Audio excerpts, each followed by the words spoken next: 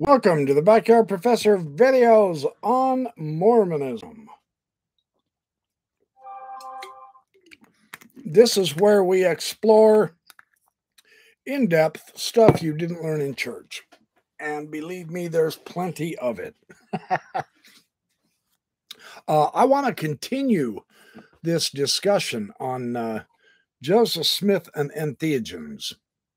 I think this is an important subject. I'm late tonight because I wanted to do an earlier live session earlier than late Saturday night because all of you are going to be out on dates, of course, or enjoying a good movie, or just having a barbecue, or just already asleep.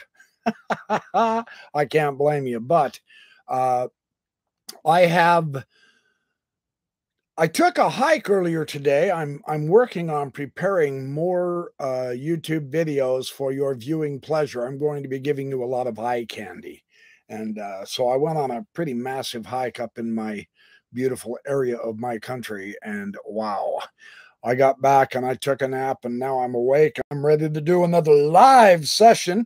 Tomorrow morning, 10 is going to be the Sunday school. And tomorrow evening at 6 is going to be the fireside, where I continue analyzing the entheogenic aspects of Joseph Smith's spirituality, which I believe is a deeply profound subject. And so I only got to page 2 of this fantastic article. Hey, Gene Judson, how are you? Good to see you. Thanks for stopping by.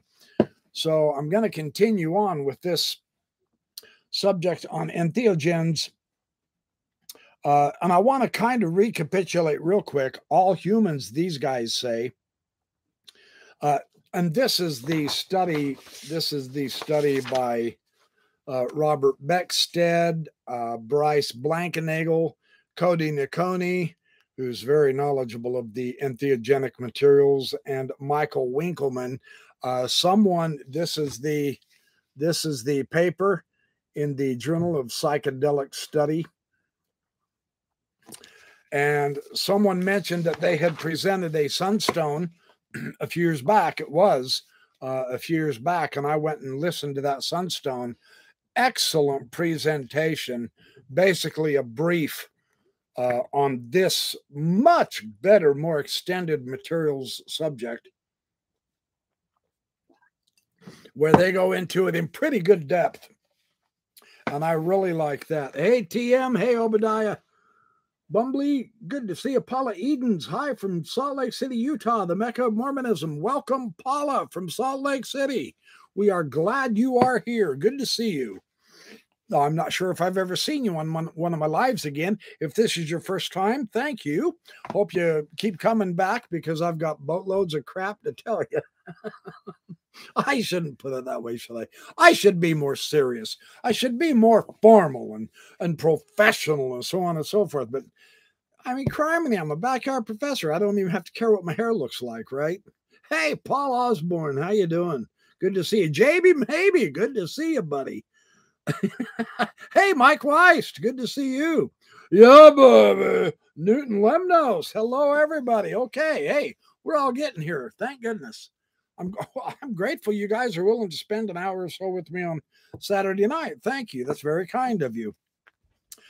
Let me just basically start where I left off last time, where these guys note that all human experience and insight emerge in the chemistry of the brain.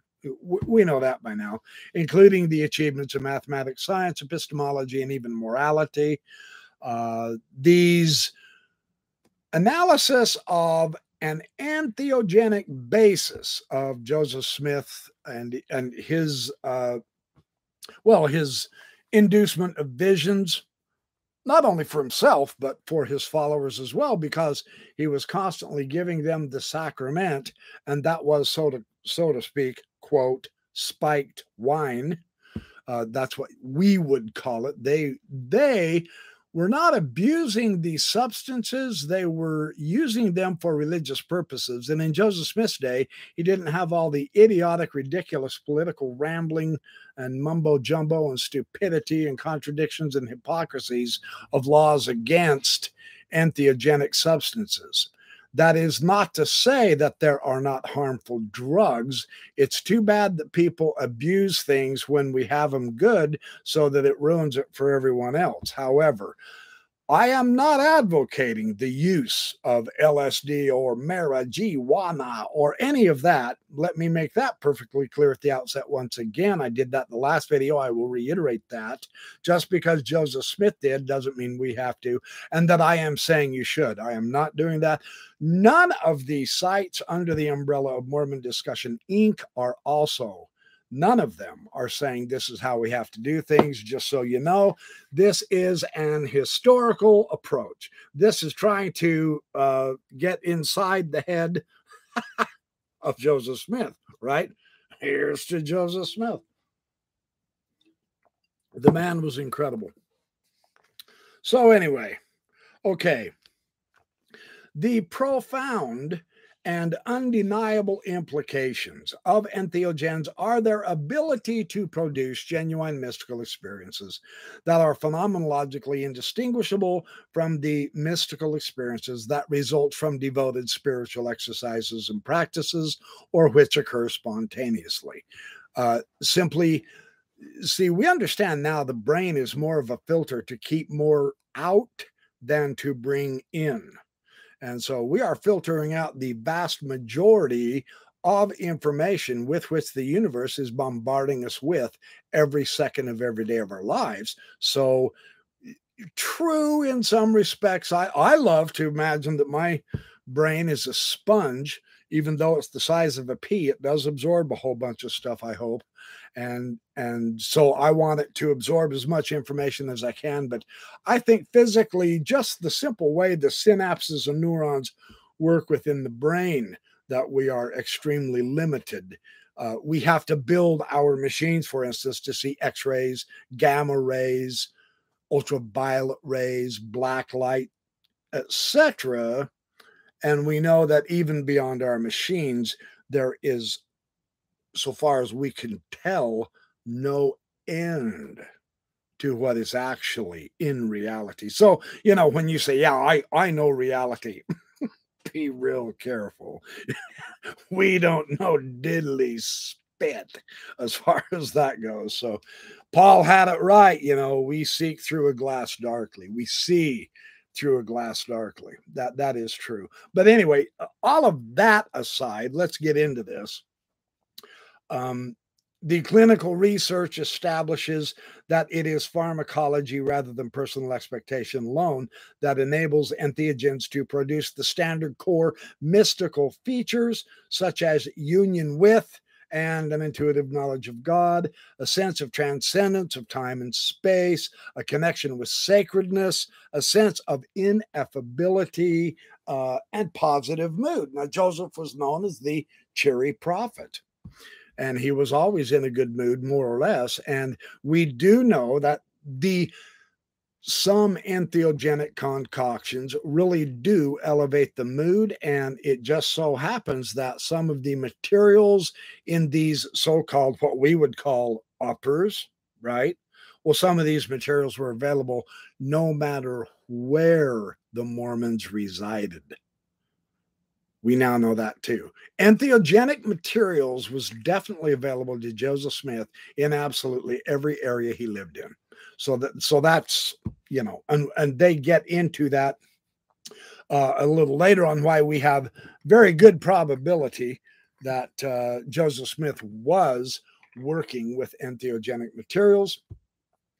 Converts who were seekers, those whose greatest hunger was for spiritual gifts. Now, notice this, the mindset is also important. And I've said it too, you know, Mormonism brainwashes you. Scientology will brainwash you. Our own culture here in America brainwashes us. It tries to convince us we can't think or focus for more than 5 minutes at a time, and we aren't supposed to really be learned, and our college degrees have become a complete sham, etc. Don't let me get in on that topic, but yeah, very few people argue against that. I'm one who will definitely. I disagree. I think the focus of the mind, the power of the human mind is far greater than we have ever given it credit for, both memorization, learning, retaining information and knowledge, etc. I'm definitely pro mind. Yeah. So I don't accept, I try hard not to accept and fall into the trap of being, and I don't have any other better way to express this than just being dumbed down. And that's how it works. So AJ Adams, welcome. Lashram 32. Hey, Patty Cake, you made it. No. All right. Good for you. You're out on a mushy hunt. Good deal. We're on a mushy hunt intellectually tonight, and tomorrow morning at 10, and tomorrow night at 6. So these ideas that the seekers in Joseph Smith's era, and remember, they were the same. They had the same approach from Britain when Joseph Smith sent a whole bunch of missionaries over there into Europe. There's now a real plausible explanation of why he chose that area too, because the entheogenic information and the pharmacological usage of materials that Mother Nature provided for us, God through the creation, if you will, was definitely prominent in Europe. Joseph Smith knew what he was doing when he sent those missionaries to Great Britain. He was bringing entheogenic materials back to him to learn more about. But I'm getting ahead of the story. The seekers, their attitudes, their minds, that does help determine what kind of a spiritual experience you're going to have when you utilize entheogenic sacraments. And that's fundamental. And in their Sunstone presentation, I think it was the two of them, Noconi and I think it was Blankenagel, who presented the Sunstone. Gosh, I just saw it a day ago and I still can't remember.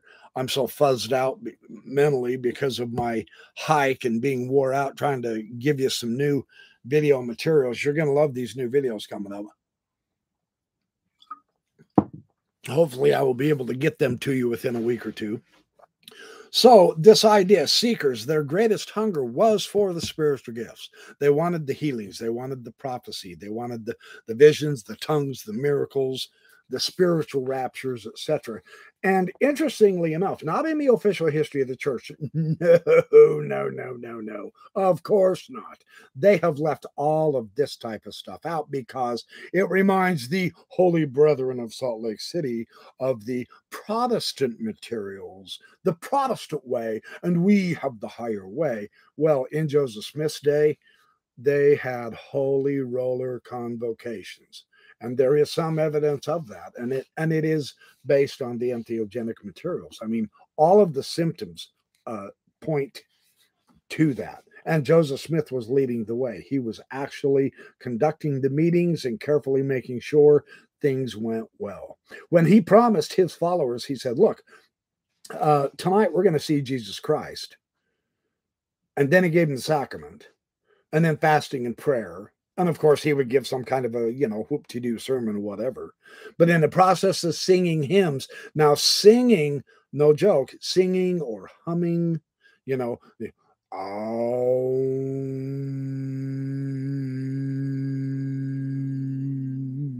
of the East, the chants, etc., that really does change your brainwaves. That is not just spiritual mumbo-jumbo, fuzzy, stupid stuff. That actually does. The theme is vibration. Chemical connections in the brain, vibration. You change the vibration rate. What happens when you change the vibration rate with vision? Yeah, you see different colors. That's not just spiritual mumbo jumbo, that's actual. And so this idea of putting you in the mood, so to speak, get your vibration, the Beach Boys. I'm picking up good vibrations. She's giving me excitation. Good vibrations. Now you know why I wasn't a Beach Boy, but man, I used to love to skateboard to their songs. This is a very real theme, truly. So It's not hokey. It does happen. And it's happened to hundreds of millions of people throughout time all over the world. And that's the other thing, that technically our science has just basically poo-pooed and ignored. And it is to its detriment as far as that goes. So anyway. All right. Tom Miller, hey, welcome. So here's what they say. Now, these converts, these seekers, when they showed up in Joseph Smith's backyard, they literally sacrificed everything. They really did. Now, Joseph Smith made a promise and he had to deliver. And through the concourse of his life, associating with the people he associated with, the contacts with the American Indians were much more than what the official history of the church has noted. And he was talking to them and he was working with them because their spiritual approach was using the entheogenic materials as well. Interestingly enough, Luman Walters was Joseph Smith's mentor in the treasure digging company that he was a young lad with. And Luman Walters was a very prominent, well-known physician. Some called him a quack. He didn't do it the way the doctors of orthodoxy did. And so they thought he was a quack, but he certainly would have been passing on information to Joseph Smith. And he was from Europe, interestingly enough. So anyway, we propose that the entheogenic context of early Mormon involved sacraments, the ordinances. Now, the anointing with oil. This was one of the things I go, oh, yeah, duh. It's staring me right in the face, and I couldn't see it. The anointing with oil. The oil was a special mixture that could be absorbed in the skin. And when they anointed you with oil, it wasn't just a little, oh, we got to open up our little vial and pour just a little tiny bit on the tip of our finger and just barely touch you and then give you a blessing, like in today's Mormonism. When they anointed you with oil, they smeared it on you, handfuls. It was an anointing, the real McCoy. And it's what I've said in previous videos and other videos. What we have today is a placebo. And that's because the modern church rejects the entheogenic aspect. And it's to their loss as far as that goes. Doesn't bother me that they reject it, but it should some who want to see in Mormonism the true church. Well, maybe you guys better start sharing the real Joseph Smith with your church leaders then. You know, they've remained in the dark long enough, if that means something to you. Me, I'm going to share the information with my wonderful audience here. So, hey, Scott, I understand. That's all good. Scott does not agree with the oil bath. Not necessarily an oil bath, but it wasn't just a little tiny drop that you barely touch on the crown of the head either. So, anciently, they used to bathe in the oil. So, you know. Anyway, critical to the rise of convert members or numbers that the church experienced was that between 1830 and 1836, so for a 6-year period here, seeker converts participating in Mormon rituals in which sacraments were ingested or anointing oils applied, well, these people did have the dreams. They actually did speak in tongues.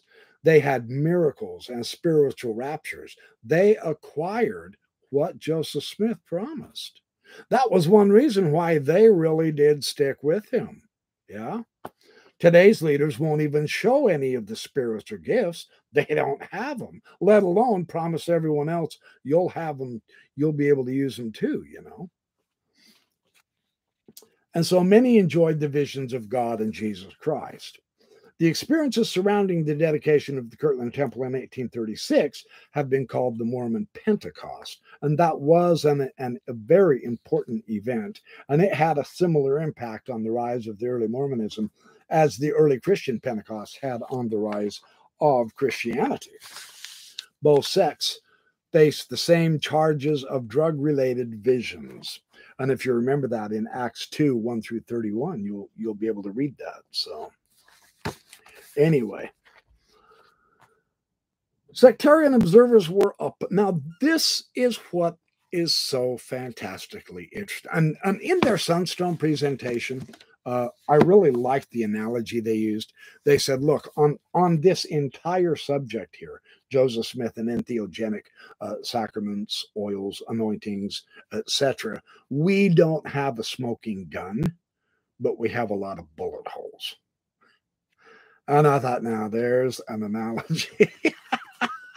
I really like how they presented that. I should have recorded that and played it for you. But anyway, it's available on Sunstone. You can Google it. I mean, criminy, I did. It's easy to find. It's about a 40-minute presentation. And then they do have a question and answer period afterward. Fun stuff. Just another view that is fun and worth looking into.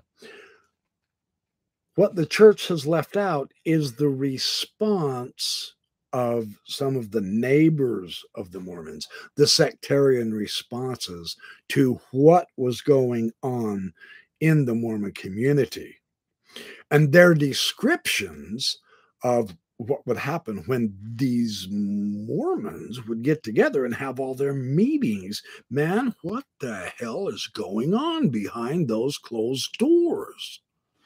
Because it got pretty cotton picking wild.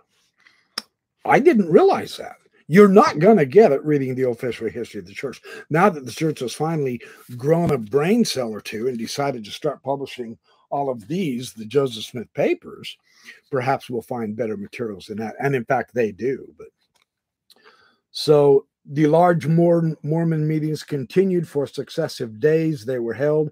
Earnest preachings and alarming exhortations were given. Swoons, trances, jerkings, and visions were frequent.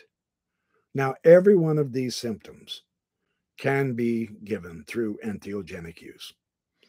And in fact, that was the main criticism against the Kirtland Temple experience, not only from some of the Mormons who participated in it, but of the people who came to see. And because it didn't just last for a mere hour. I mean, it went on and on and on, day, night, and day. So the remarkable thing is, that affected Joseph Smith.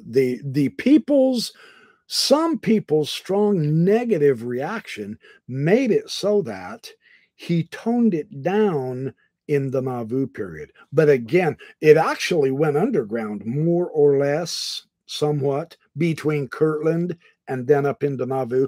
It disappeared more or less for 5 or 6 years. Then once they got into Nauvoo, all of the visions, the prophecies, the speaking in tongues, etc., as they were beginning to build up the Nauvoo temple. See, it wasn't completed in Joseph Smith's day. He died too early, but he was still trying to give the endowment. Now, the endowment began with a sacrament. The endowment of the temple ceremony is entheogenic based.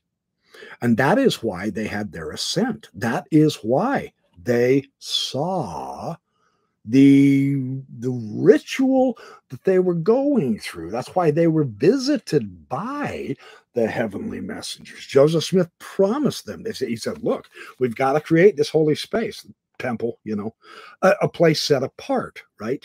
The temple, the cross, the cross that mimics the universe. It orients you to the universe. That's the theory of all the ancient temples. And astronomically, there's a whole bunch of books on the Maya cosmos and Echoes of the Ancient Skies and Sky Watchers of Ancient Mexico by Avini and Stairway to the Stars and all that jazz.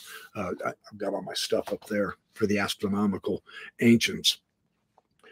They tied into the cosmos because they flew out into the cosmos. And there are ancient materials that even the Mormon apologists love to use to try to authenticate their scriptures. The Apocalypse of Abraham is one of them, the Testament of Abraham. Abraham goes on that heavenly journey with a messenger, and then he describes all kinds of stuff. Well, entheogenic ascensions like that. This was happening in early Mormonism. Very interesting stuff. A non-Mormon. Now, this is one of the bullet holes. And when they brought this up, I had never heard of this experience before. This is definitely not in the whitewashed church history. Boyd K. Packer, in the end, ends up being the fool, the idiot that nobody respects and likes anymore, simply because of his naive myopia of trying to brainwash and dumb down everybody else. I'm so grateful to my Heavenly Father that I didn't fall for the ridiculously stupid dumbing down of Boyd K. Packer's bullshit agenda. I'll put it that way. Yeah, that's your legacy, Boyd. That's your legacy. And I'm not the only one, I promise. So, a non-Mormon, medically trained observer, James J. Moss. Now, this gentleman witnessed several meetings. He concluded that the strange behaviors and the visions were produced by drinking, quote, medicated sacramental wine. And he contemplated stealing a bottle in order to test it, but it was the place was too full. But he knew what was going on. Now, that's not a smoking gun, but that's really giving you the bullet hole, so to speak, as they use that analogy. That's pretty good stuff. That's on page 214 in this Journal of Psychedelic Studies, 2019, brand new stuff. Well, 3 years old. So he wanted to see if it was drugged or not. Now, importantly, Moss, who was a believing Campbellite now, and see, again, he was one of the neighbors, right? He was a believing Campbellite, and he had witnessed Methodist enthusiasm as well. Okay, so he's got some experience here, right? And this was, of course, going on at the same time. He was distinguishing between the characteristic religious enthusiasm and the sensational early Mormon visionary experience. He wanted to know how come so many of these guys over here, these Mormons, man, 1, 2, 3, 30, 75, 149,000 of them have visions, but the Methodists don't. How are these guys pulling it off? You know, what is going on? And that is why he wanted to go to one of his meetings and see what was happening. And that's why he suspected the medicated sacramental wine. He knew about that. He knew that was possible. But the real interesting thing is, although Joseph Smith was not present at these meetings, he attended subsequent meetings where the sacrament produced similar bodily manifestations. So in response to the multiple complaints generated by the strange behaviors of Mormon enthusiasts, Joseph Smith closed sacrament meetings to outside observers. Interesting, right? He restricted attendance to male members only. He added anointings with oil and began construction of a temple in Kirtland, Ohio. And during the dedication period of the Kirtland Temple in early 1836, en masse visions were once again reported by many of those who had participated with the same accusations of drug sacramental wine. Yeah, very interesting, isn't it? Yeah. So the evidence for the use of Joseph Smith's use of entheogens explained in detail in this paper, and it really is. It's really tremendous. It's based on 6 straightforward phenomenon reported or observed during Joseph Smith's life. So let's see what these 6 are. Number 1, entheogens were found in every area the Smith family resided and produced visions and spiritual ecstasies. Number 2, Joseph Smith was mentored by individuals with experience in esoteric fields of knowledge. Number 3, visionary experience in early Mormonism was frequently on demand rather than spontaneous. Number 4, Joseph Smith devised a method to facilitate dramatic religious experience among his followers.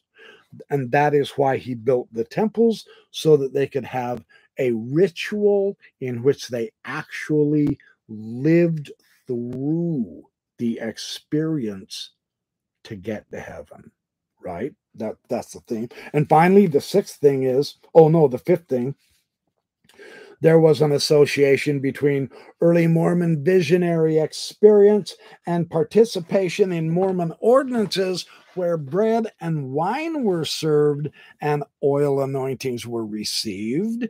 And then finally, number 6, visionary experiences of the magnitude experienced during Joseph Smith's life ceased at his death. No one kept having them. Only Joseph Smith and his direct followers. And that was an anomaly in my mind, even as an apologist. I wondered, where has all of it gone and why? This is a beautiful explanation for why. Very interesting. So we find the best explanation for these phenomenon is Joseph Smith's personal use of entheogens and his administration of entheogens to early Mormon converts. Now, entheogens as the means, and I thought this was really interesting how they bring in the Book of Mormon into this. Yeah, the Book of Mormon. I said that correctly. So in contrast to traditional Christianity here, Smith consistently understood matter and the body to be sacred, not profane. For Joseph Smith, the physical did not impede the spiritual, but it was instead the route to the spiritual. Now, this unique aspect of Joseph Smith's theology and prophetic practice finds expression in his doctrine of means. In Smith's theology, divine action operates through the instrumentality of material causes, including human action and natural law. The Book of Mormon raises this idea to the status of a general law of divine action, asserting the Lord God worketh through means. Joseph Smith's doctrine that God operates by means and that the physical is a gateway to the spiritual provides a theological rationale for using entheogenic herbs and fungi. Now, in the view of some prominent Mormons, entheogens are not prohibited by Joseph Smith's dietary word of wisdom, and they talk about this. I'll get to that. Such entheogens would be physical means God has provided for humankind to achieve spiritual ends. Smith's approach anticipated recent developments in the study of religion, particularly the role of physical processes plays in religious experience. Joseph Smith likely understood that entheogens were a trigger for religious experience, a fact vindicated when considering entheogens as simple molecules. They cannot create the richness of early Mormon visions and ecstasies without the human capacity for religious experience. Instead, the religious experience is a product of the body through the action of entheogenic and exogenous neurotransmitters on human cognition. Mormons regularly modify their physical chemistry to promote spiritual experience through the Mormon practice of monthly prayer and fasting. But this is an unreliable method of inducing a transcendent spiritual experience of the nature experienced at the foundation of Mormonism. So in Smith's case, the word of wisdom, he overtly endorses the use of one mind-altering substance for spiritual ends, wine in the sacrament of communion. D&C 89.5. The revelation further teaches that all wholesome herbs God hath ordained for the constitution, the nature and use of man, every herb in the season thereof, and every fruit in the season thereof, all these to be used with prudence and thanksgiving. D&C 89, 10 and 11. So adherence to the the prohibition of addictive substances, and the use herbs carries the promise of wisdom and great treasures of knowledge, even hidden treasures, and protection from the destroying angel. D&C 89, 19 through 21. Herbs were physical means to profound religious experience, is what we're grasping here. Experiences that rarely occur without using entheogens. So evidence suggests that Joseph Smith gained knowledge and skill in working with herbs, and they quote D&C 42:43, D&C 59, 17 through 18, and D&C 89, 10 through 11, including entheogens. Joseph Smith's grandson, Frederick M. Smith, came to the same conclusion. Very interesting. And they do discuss that as well. So this is kind of getting very interesting. I know I use that word too much, interesting, but that's because it is interesting. What other word can I use? Fascinating, adroit, whatever. The point is, it's holding my attention, and it's good enough that I'm being able to share it with you, my wonderful, loving friends. So Joseph Smith was also a restorationist, a very important key here now. And he advocated a unique form of Native American restoration or revival, however you want to call it.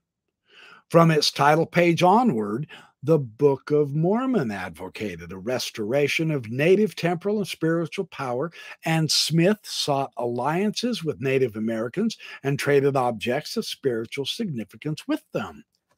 If Smith learned of entheogens that bore the imprimatur of Native American shamanism, he would have been likely to seek mentors in their use, and not just for himself now, but for the converts of his church. That makes sense.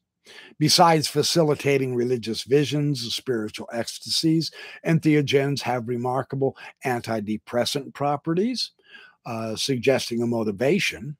And yeah, it could be an unconscious one, but it's still a motivation for their use by the Smith family and in early Mormonism. And the entire Smith family was involved with entheogenic materials. And this is so remarkably brought out.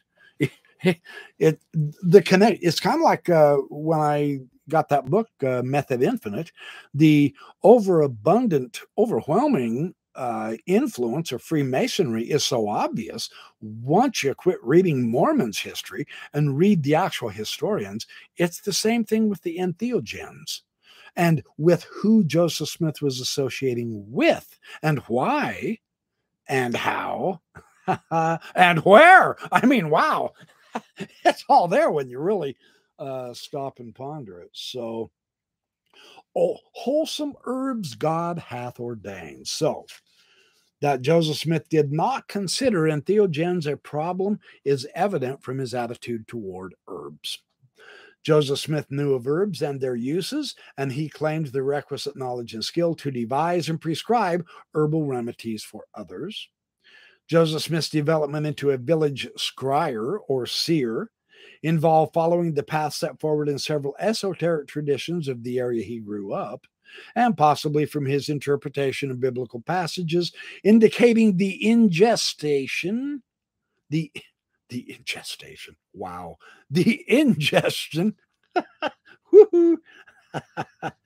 of some material preceding the visions of Ezekiel and John. Oh, now look at this. We might have a biblical precedence. Let's keep looking here. So, in line with other health edicts in the 19th century, in 1835, Joseph Smith delivered a revelation called the Word of Wisdom, and this suggesting dietary practices and the proper and improper uses of alcohol and tobacco and other substances. However, Smith carved out an exception for plant and herb medicine in the Word of Wisdom. Again, verily I say unto you, all wholesome herbs God hath ordained for the constitution, nature, and use of man. Every herb in the season thereof, and every fruit in the season thereof, all these to be used with prudence and thanksgiving. Interestingly enough, the first anti-Mormon book, Mormonism Unveiled, by Eber D. Howe, attributed the exemption carved out for herbs in the season thereof to Frederick G. Williams' influence on Joseph Smith. This gets interesting quick. Howe references Williams' herbarium on either side of his Kirtland home while disparaging his communion with spirits from the other worlds. So Frederick G. Williams was an herbalist, and he was one of Joseph Smith's closest associates and trusted friends. Very interesting here.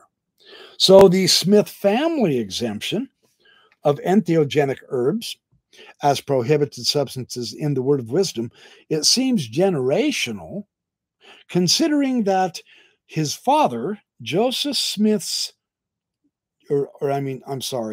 not his father, when we consider Joseph Smith Jr.'s grandson, Frederick M. Smith, also a prophet to the reorganized Church of Jesus Christ of Latter-day Saints, he carved out a similar exemption for peyote. And they discuss that also. Very, very cool. So the descriptions of early Mormon visions, when we follow these and we see their ecstasies, we correlate with a clinical syndrome suggestive of intoxication with visionary anticholinergic substances. So, and then they describe the historical setting of the ancestors and the mentors and the colleagues for Joseph Smith to fulfill his promise. I'm not going to get into the Salem witch trials. Joseph Smith's ancestors were involved in those Salem witch trials. I'm not going to go through that right now. But for Joseph Smith to fulfill his promise that every Mormon convert would have visions of God, and he also promised them spiritual ecstasies, he needed assistance from trusted associates who would covertly procure, process, store, and administer entheogens. Several early church leaders, including the Smiths, the Cowdery, and Whitmer families in particular, were deeply invested in the study of occult practices and herbal, plant, pharmaceutical, folk medicine / craft, and the utilization of spirituous liquors. And that's both from D. Michael Quinn and Brooke in his book. I've got it right here somewhere. Yeah, The Refiner's Fire. So both Quinn and Brooke have commented on this also. So if we've kept up to date with the real historians instead of the sham faith-promoting historians, we have a broader introduction and context here with which to base reality. And now it gets interesting because the folk medicine, the craft, the practice, the use, the knowledge, etc., it dovetails beautifully with the occult. Now, the word occult does not mean evil. That's ridiculous. That's some kind of idiotic Christian apologetic that Mormons unfortunately have picked up and imagine they have the Holy Ghost testifying to them that they know what it's all about and they don't know diddly spit. Occult means hidden. Occult is what is secret, not evil, right? Get that. That's important.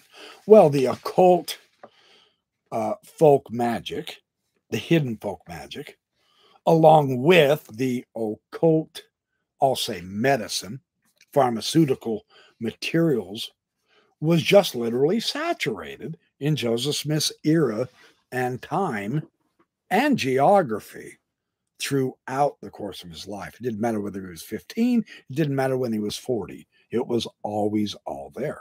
Very, very well explained and documented here in this paper. Now, Joseph Smith's father. This is probably one of those details that Boyd K. Packer didn't like, presenting everything.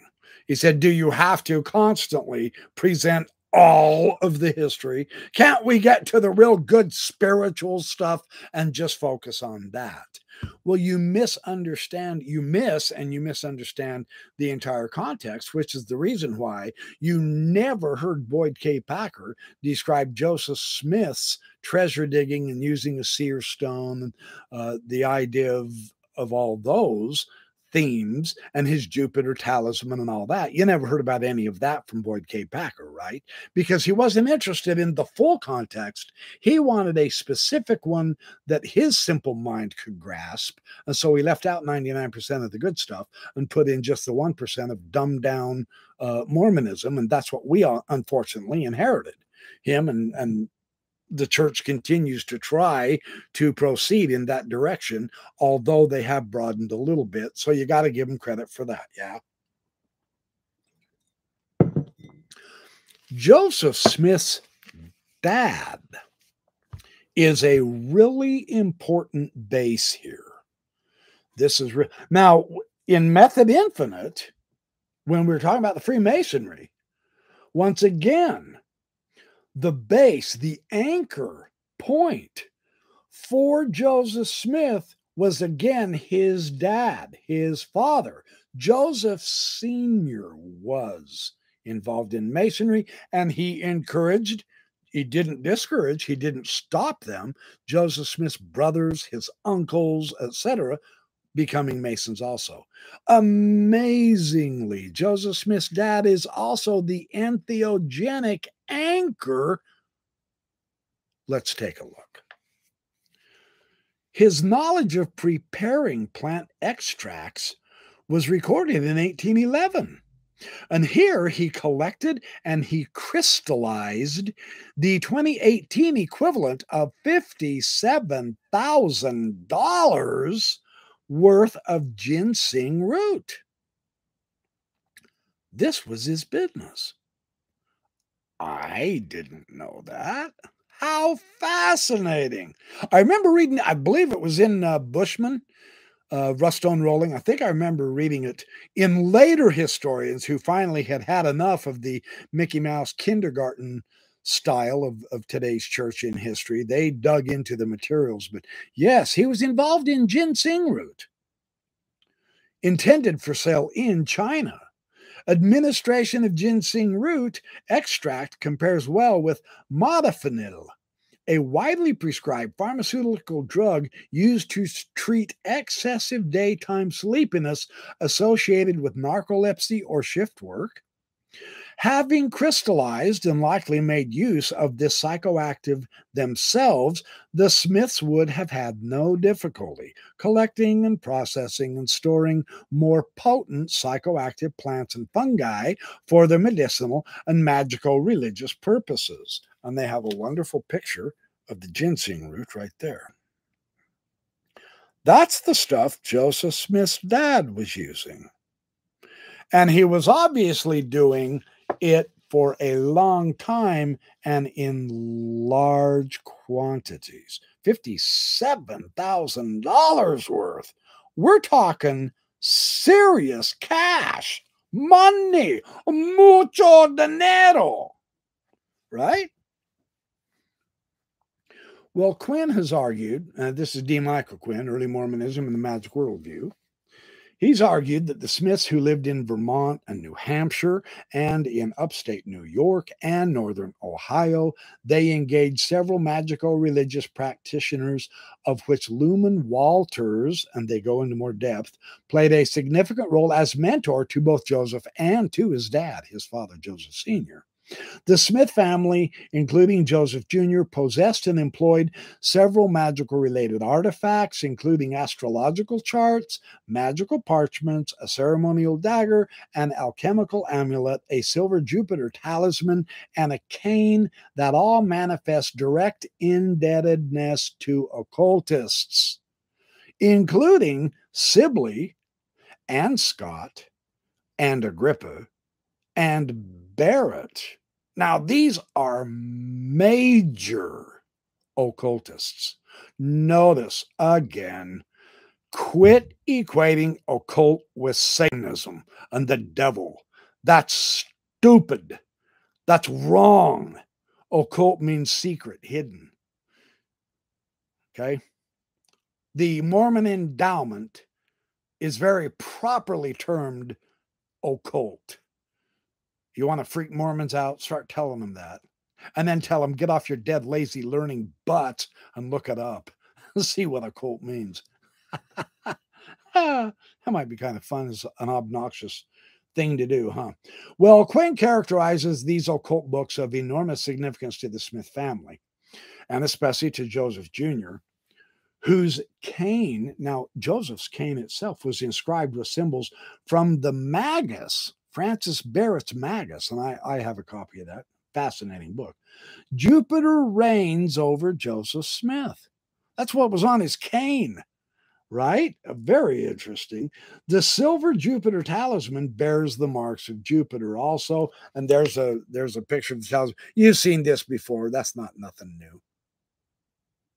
It's always good to do a repeat, though, just to keep it in our minds that this historical context, mushrooms, pun intended.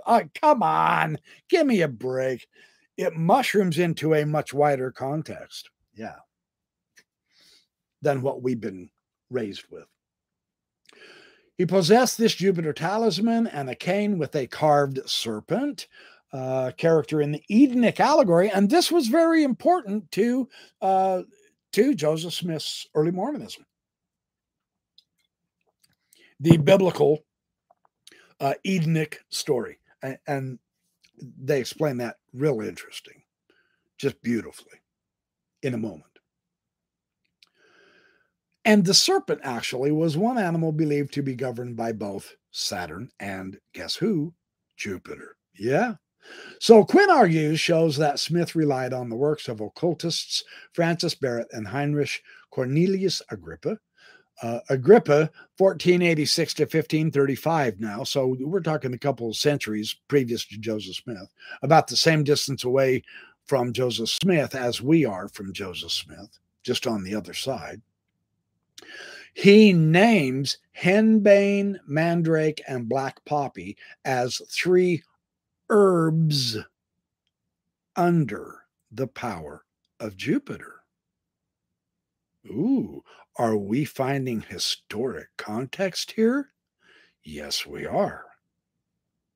According to Barrett, henbane and black poppy are among the herbs used to invoke the images of spirits through proper suffumgations involving hemlock, henbane, black poppies, mandrake roots, and other plants.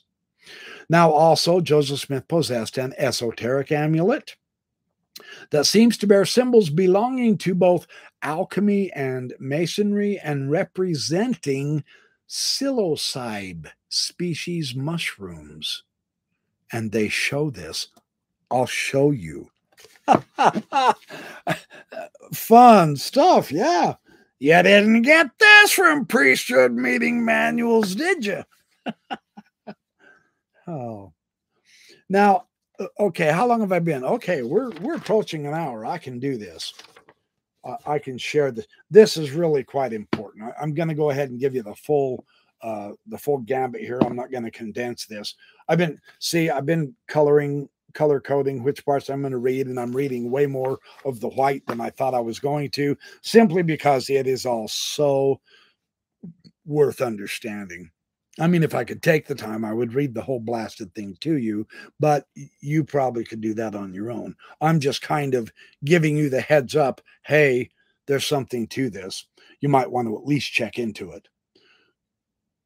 Okay, so now they explore the, hey, Mormon Yeshiva, good to see you, buddy. Oh, JC, good to see you. Sydney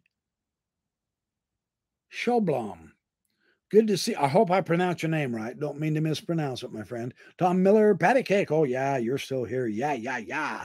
Tom, Heather, welcome. Okay, I've got to say hi to a few more of you. Let me share their full context of the visions. And once more, let's realize that what this is doing for us is it's helping us uh, we can now see stronger, better, more comprehensively the actual influences that were with Joseph Smith, and they aren't just cribbed, made up, phony, or anti-Mormon attempts to bring Joseph Smith down back to a natural, normal level.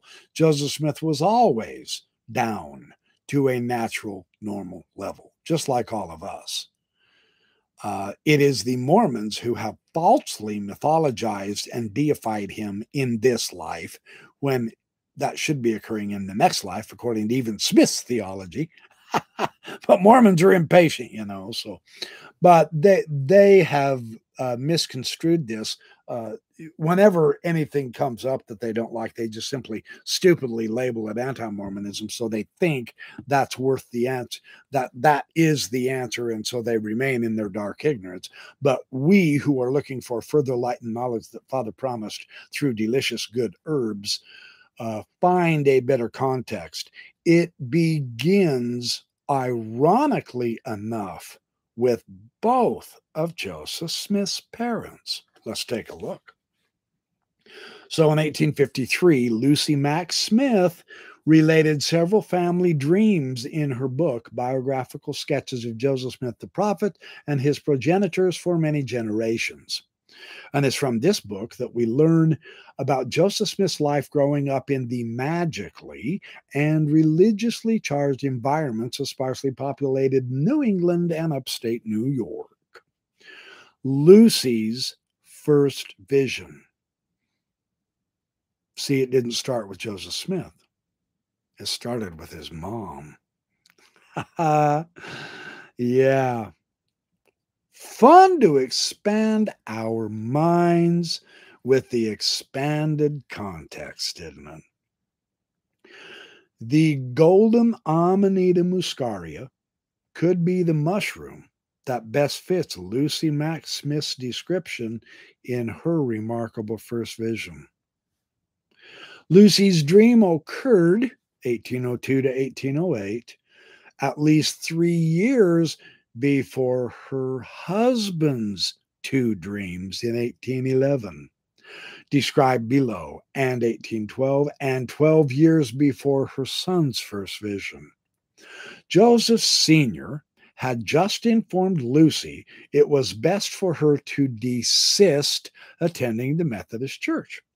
And his father and his older brother, of course, they were very displeased. His older brother was the one that brought in Thomas Paine's book and threw it at Joseph Jr. or Sr. and said, "You damn well better read that until you understand it and quit attending these stupid bullshit churches." A lot of us could take that advice today, right? Boy, they thought the churches were bad back then. Whoa, if they had seen what it was going to become, I'll bet it'd curl their toenails. So anyway, they were displeased with it. So Joseph Sr. stayed away from all the denominations. So Lucy related, and here is her first vision. After praying for some time, she fell asleep and had the following dream, in which she saw trees that were very beautiful. They were well proportioned, and they towered with majestic beauty to a great height.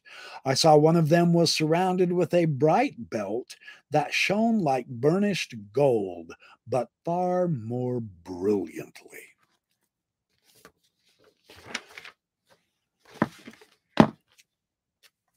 Now, Amanita muscaria occasionally forms fairy rings around the host tree, and the color of a mature Amanita muscaria is shown in figure 5, which I will show you.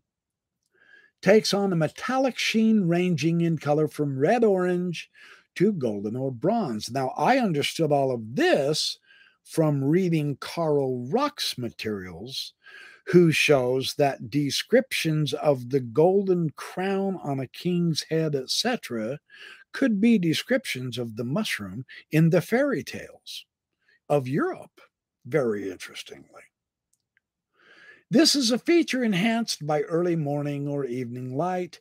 Further aging and drying converts the ibotenic acid to the more hallucinogenic and less toxic muscimol, and once completely dried, the golden mushroom power is complete. And this is the mushroom right there, the Amanita muscara. And then there it is when it's fully ripe, when it's partially dried. Takes on a golden hue. So a golden Amanita muscaria surrounding its host tree may have been one of Lucy's waking memories and incorporated into this dream, because she was out there in the fields also and in the forests with her husband, helping him with his ginseng company. Lucy's dream ended with her mood lightened, as she concluded that her husband would share her feelings when more advanced in life, would rejoice therein, and unto him would be added intelligence, happiness, glory, and everlasting life. That's what Lucy's first vision dream told her. That's amazing, because that happened, right? You go, oh, hey, remarkable. So Lucy's dream included a conscious memory of having seen a burnished gold. There's your burnished gold. That's a wonderful picture of that mushroom, man. A burnished gold ring of probably of Amanita muscaria. So if Lucy deliberately tried this entheogenic fungus, she may have done so as treatment for her lifelong depression. That's now. Not only did his mom have a first vision before Joseph Jr., but so did Joseph Sr., his dad. Now, this is really cool to grasp of the influence, the impact of this cultural, this magical, entheogenic cultural basis from Joseph Smith, not because he was being tempted by Satan. Throw the modern Mormon bullshit stupidity out the window, man. That's not it. It is because his parents, not to mention his grandparents, were completely steeped in this. Just like some mushroom teas are steeped. So let's look at Joseph Smith Sr.'s first vision. He also had one. So, 2 dreams reported by Joseph Smith Sr. strongly suggest experiences with entheogens whose content contains not only allusions to entheogens, but also some familiarity with esoteric allegory and symbolism. So here we go. Let's see what Dad has to say about this. The Datura dream. Now, in what his wife described as his first vision, Joseph Sr. found himself entirely alone. However, he was accompanied by an attendant spirit. So in the desolate field before him, Joseph Sr. saw only dead fallen timber, and he heard only death-like silence. Ooh, I mean, that's one of the symptoms, you guys. No joke. Oh, man. Querying his attendant spirit on the meaning of such desolation and dreariness, Joseph Smith Sr. was told that ahead he would find a certain log, a box, the contents of which, if you eat thereof, will make you wise.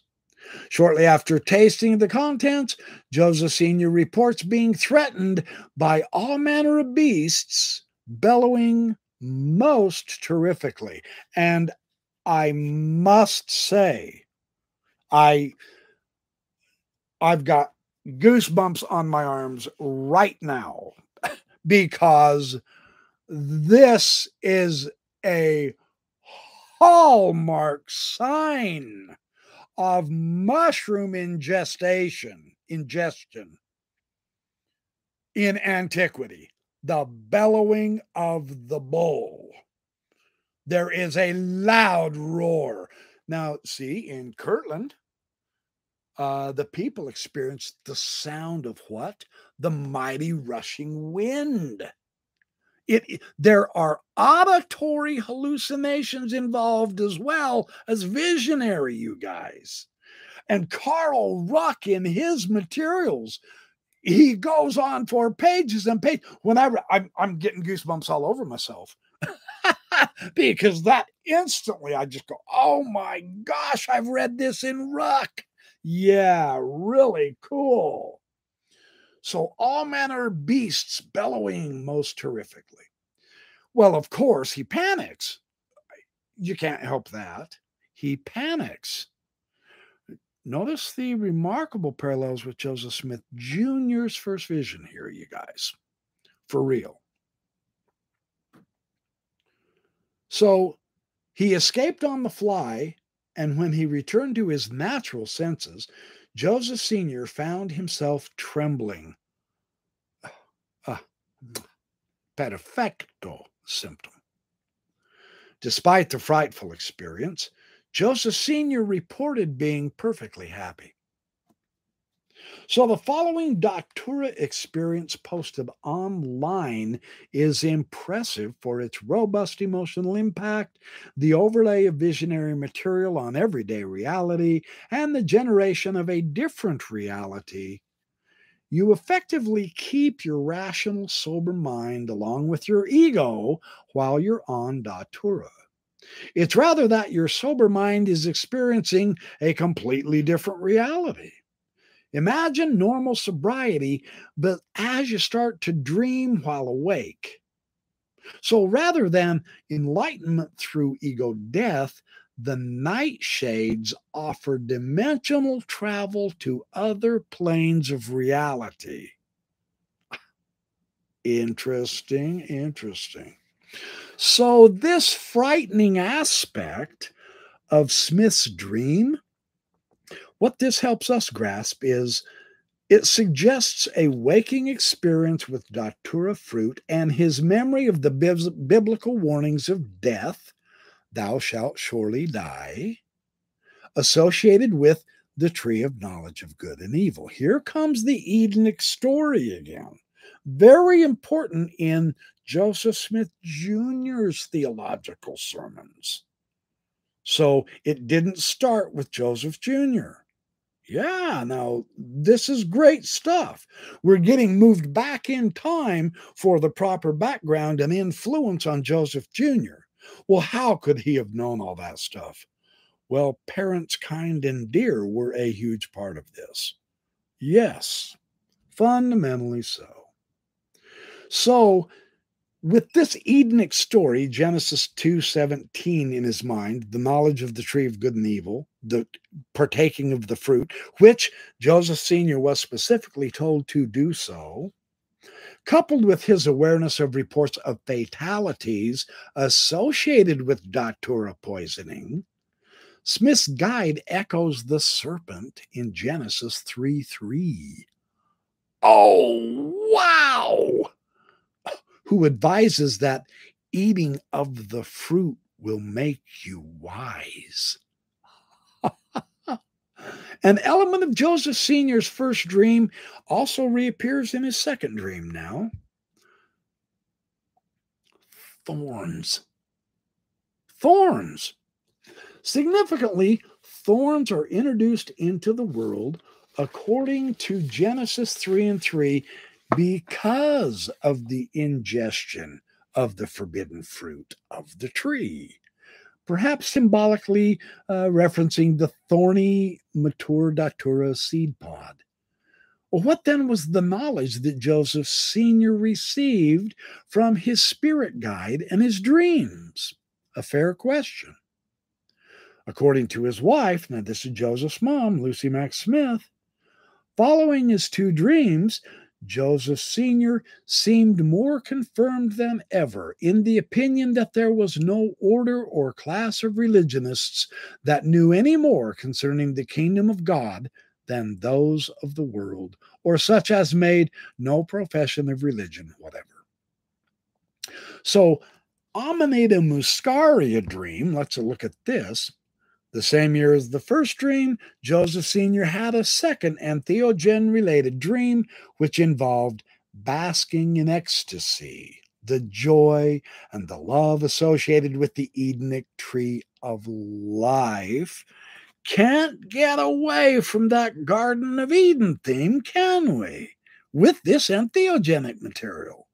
Very interesting. So, in this dream, which he related to his wife Lucy, a psychopomp leads Joseph Sr. to a tree with beautiful branches spread themselves somewhat like an umbrella, and it bore a kind of a fruit. Its shape much like a chestnut burr and as white as snow, if possible, whiter. So, as he watched the chestnut shells commenced opening and shedding their particles, or the fruit which they contained, which was of dazzling whiteness. When Nephi's dream in the Book of Mormon, right? Yeah. And critics have mentioned that. Terrifies the Mormons, but they try every which way to find an ancient context for it, and as if that makes a difference. It doesn't. So as he watched the chestnut shells commenced opening and shedding their particles, I read that already, sorry. When he partook of the fruit, the white fruit, he experienced something delicious beyond description. And inviting his family to eat, they got down on their knees and they scooped the fruit up, eating it by double handfuls. So in this dream, Joseph Sr. incorporates the spiny, thorny fruit of the chestnut, a feature of the first dream, which is similar in appearance to the fruit of datura. Instead of datura, however, the umbrella-shaped fruit scooped from the ground in the second dream evokes images of dazzling white spores dropping from the gills of an Amanita muscaria against a bright background or on a black surface. Joseph Sr.'s esoteric Christian Amanita muscaria dream concludes with Joseph Sr. explaining to his wife Lucy. Here's what he says. I drew near and began to eat the fruit of it, and I found it delicious beyond description. As I was eating, I said in my heart, I cannot eat this alone. I must bring my wife and children, and they may partake with me. I went and brought my family, which consisted of a wife and 7 children, and we all commenced eating and praising God for his blessing. We were exceedingly happy, insomuch that our joy could not be easily expressed. Fascinating. Absolutely awesome. And I do, oh, good. I'm only at an hour and 12 minutes, so I've got more time still to describe Emma Smith. Emma Hale, Joseph's wife, she was also gifted in using herbs. One of Emma's medicines was a healing salve that contained Jimson weed, or Datura stramonium. And when the Sauk Indians visited Nauvoo in 1841, and here's one of the big clues. When the Sauk Indians visited in 1841, she exchanged recipe for herbal medicines with the wife of Chief Keokuk. In 1867, Emma wrote to her son, Joseph Smith III, I will tell you now how I made the salve. Of sweet elder bark, a good large handful after it is scraped, and as much Jimson weed, leaves and buds, if they are green and tender enough to be pounded up fine. So Emma's grandchildren also reported her use of psychoactive medicinal beer, ginseng, and lobelia, or Indian tobacco. Ginseng has stimulant, antidepressant, and aphrodisiac properties, while lobelia is a hallucinogen and a sedative. This had entheogenic uses among the Native Americans. Now, they begin to introduce the subject of the Native Americans. And I thought this key was really important because there were more visitations. There was much more communication between the early Mormons and the Indians than we have supposed from reading the official sanitized Mormon history. And in fact, early on, Joseph Smith was sending missionaries to the Lamanites. I believe there are a couple of sections in the Doctrine and Covenants that describe that just as that. And so they were keeping in fairly close touch. And in point of fact, I do believe that was one of the points of contention between the Mormons and their neighbors, and especially in the Nauvoo era. Because they had gone further west, and so they had the easier chance, the easier ability to contact the Indians, and the nation did not like that. They were trying to get rid of the Indians, and Smith was befriending them. So this is really significant. He always lived close to Native Americans and likely was influenced by shamanic activities. For instance, the Algonquin, the Delaware, Fox, Ojibwa, the Potawatomi, the Sauk in the Northeast and the Great Plains, the Iroquois, Cayuga, Oneida, Onondaga, Seneca in the Northeast, and the Cherokee in the Southeast, and their shamans resided close enough to Joseph Smith that he would have been captivated by their religious and medical practices. So in 1822, the Seneca Indian chief Red Jacket, the nephew of Chief Handsome Lake, spoke only miles from where Joseph Smith lived. Red Jacket might have sparked 17-year-old Joseph Smith's interest in Native American culture and seeking a Native American shamanic mentoring. Joseph Smith demonstrated his interest in Native American life at age 18 when he regaled his family with stories of ancient Indian life. And his mother is the one that told on him, right? And later, he partially built his prophetic career on a native platform with the Book of Mormon. Now, that kind of gives you a new light, on that Book of Mormon. I thought that was nifty that they brought this in. So, comparative religionist Octave Strum has demonstrated many parallels of Joseph Smith's teachings and as well as his practices with those of the native religions of northeastern North America, especially that of the Algonquin Indians. The parallels are extensive enough that Strum posits that the boy Joseph may have been heavily influenced by an Algonquin neighbor. Smith's Native American influences may have included North American entheogens, such as D. stramonium, Amanita muscaria, and psilocybe species. The Native Americans used entheogens in medical and spiritual practices, such as the Ojibwe, the Midwewin and Grand Medical Society. The Ojibwa, in their legend of Misquedo, described the use and effects of Amanita muscaria. Now, and this is, hey, Richard Petchak, welcome.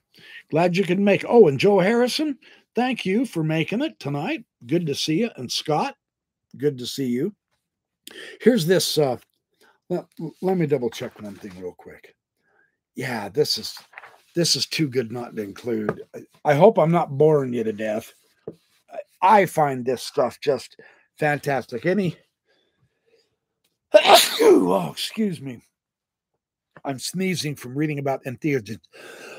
I hope that's not one of the effects of reading about them. Relax, I'm just bluffing. Okay. Yeah, this is really kind of cool. This legend from the Native Americans and the theme here. So here's a summary of the version told by a medicine woman, where Misquedo, the red-topped mushrooms, the spiritual children of grandmother cedar and grandfather birch, because, and Carl Ruck again in his magnificent materials. Well, Persephone's Quest is one of them. Without question, one of the best. Oh, and so is Mushrooms, Myth and Mithras. Oh, here we go. And The Road to Eleusis. He's got others. I can't find them. It's not a big deal. Oh, there they are. Anyway, I've shown them before. The Hidden World and some other ones on the interesting use of European symbolism in their fairy tales. So the Misquedo are and what Ruck shows is that mushrooms are prominent underneath their main host trees, birches and cedars a lot. So these two brothers came upon Misquedo, turning and revolving, buzzing and murmuring, singing a strange song of happiness under a brilliantly sunny sky.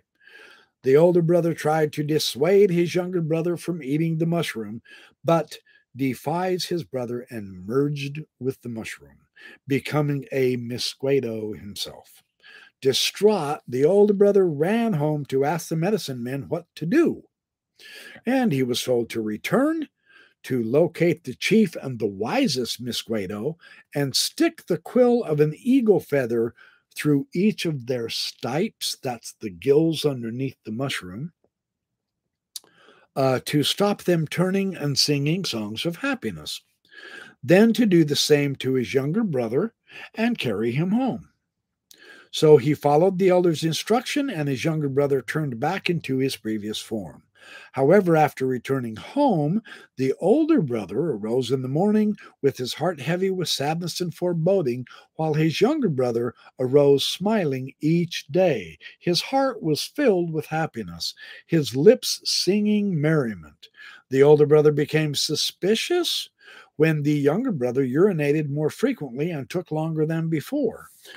When the older brother investigated, he found his younger brother with arms are open wide, spread like the umbrella of a mushroom, with beautiful robes, glowing red and tufts of white, singing with a voice of happiness to the people following him. Now and forever, older brothers are unhappy, in contrast to the younger brothers, who drink the elixir of the great Misquedo, learning much of the supernatural and other knowledge by drinking the liquid power of the sun. Together, these stories transmit knowledge about the Amanita muscaria, where to look for it, how to recognize it, and the joys it can bestow, and the displeasure of authorities if it is consumed. For instance, these mushrooms are always associated with trees, such as the cedar and the birch, and they have red tops and white tufts. The experience of ingesting these mushrooms includes transient ego disillusion, unity with the divine, and mood elevations. The stories also warn of authoritarian displeasure, whom themselves refuse filling their hearts with happiness, try to suppress its use. In the Book of Mormon, Joseph Smith relates a similar story about Lehi's use of entheogens. Lehi comes upon a tree laden with fruit that filled his soul with exceeding great joy. However, others, whose dress was exceeding fine, they mocked and they pointed their fingers at those partaking of the fruit. The scoffing caused some who ate from the fruit tree of the tree to feel ashamed and fall away into forbidden paths. Remarkably interesting tie-in, isn't it? So, Midwewin shaman are believed to possess the power of a long life, even victory over death through healing plants and their rituals. Such power strongly suggests that, among other herbal remedies, the Medwewin shaman utilized entheogenic materials. Delaware and Mohegan peoples were familiar with Datura. Native Americans living in Virginia gave a psychoactive brew called Wysocken to their young men during a rite of passage, causing a derangement for 20 days, strongly suggesting it contained D-stromatium. Datura as the base of a narcotic drink used in manhood initiation rites is what was occurring in 1705. Virginian Indians were reported to have been using Datura in their religious ceremonies, and there was widespread use of Datura in initiation ceremonies in native North America. And so the tie-in with the native North Americans, and it's not coincidental because they were definitely utilizing the entheogenic materials as well. The tie-ins are very probable. I'll put it that way. Okay, so I am at about an hour and a half, so I'm going to call it good here. I've made much better progress than I did the first time for sure. So, hey, Joe Harrison, good to see you. I'll be interested in reading all the comments. I haven't had a chance to tonight, and I'm not going to have a chance to tonight. However, don't forget tomorrow morning, 10 o'clock, Sunday school, and I will continue this discussion. And now they're getting in good. We get a look at some early Christianity and some art of the medieval ages. We get to look at the magical materials Joseph Smith had and the art of them, etc., for symbolisms, and we get into much more depth with the sacramental wine based on ancient cultures and in Joseph Smith. So there's a lot of great stuff tomorrow. I'm going to be able to do probably a 2-hour Sunday school tomorrow morning and probably a 2-hour fireside. I mean, half my day is going to be filled with entheogens. Entheogens and Joseph Smith. What a combination, you know. Who would have thunk it, right? So anyway, thank you, you guys. It's been a lot of fun. I just enjoy stuff like this where you get new information from a context that has been suppressed or ignored. And this happens in virtually every study. I mean, seriously, Wolfgang Smith is now doing the exact same thing, and he is discovering the actual context of quantum physics is being left out of our science. And that is one of the things that makes me really enjoy Wolfgang Smith. And one of his books is and I've got several of them, they're around here somewhere. One of his books is The Quantum Enigma, finding the hidden key to the quantum. And then the other one is The End of Quantum Physics. And he's got the Philosophia Initiative. So I'm going to be sharing some Wolfgang Smith stuff too. So this isn't just happening. It's not like we're trying to pick on early Mormonism or pick on modern day Mormonism for goofing up the context, even though we will and we do continue to poke and prod and slash their silly ideas to ribbons because they have distorted them. We want to restore the original truth, kind of like Joseph Smith said he wanted to do. We are restoring the original truth of Joseph Smith, which Mormonism today has apostatized from. A deep irony, right? So I'm going to close it out. Thank you for showing up. Appreciate all of you. I hope you enjoyed this.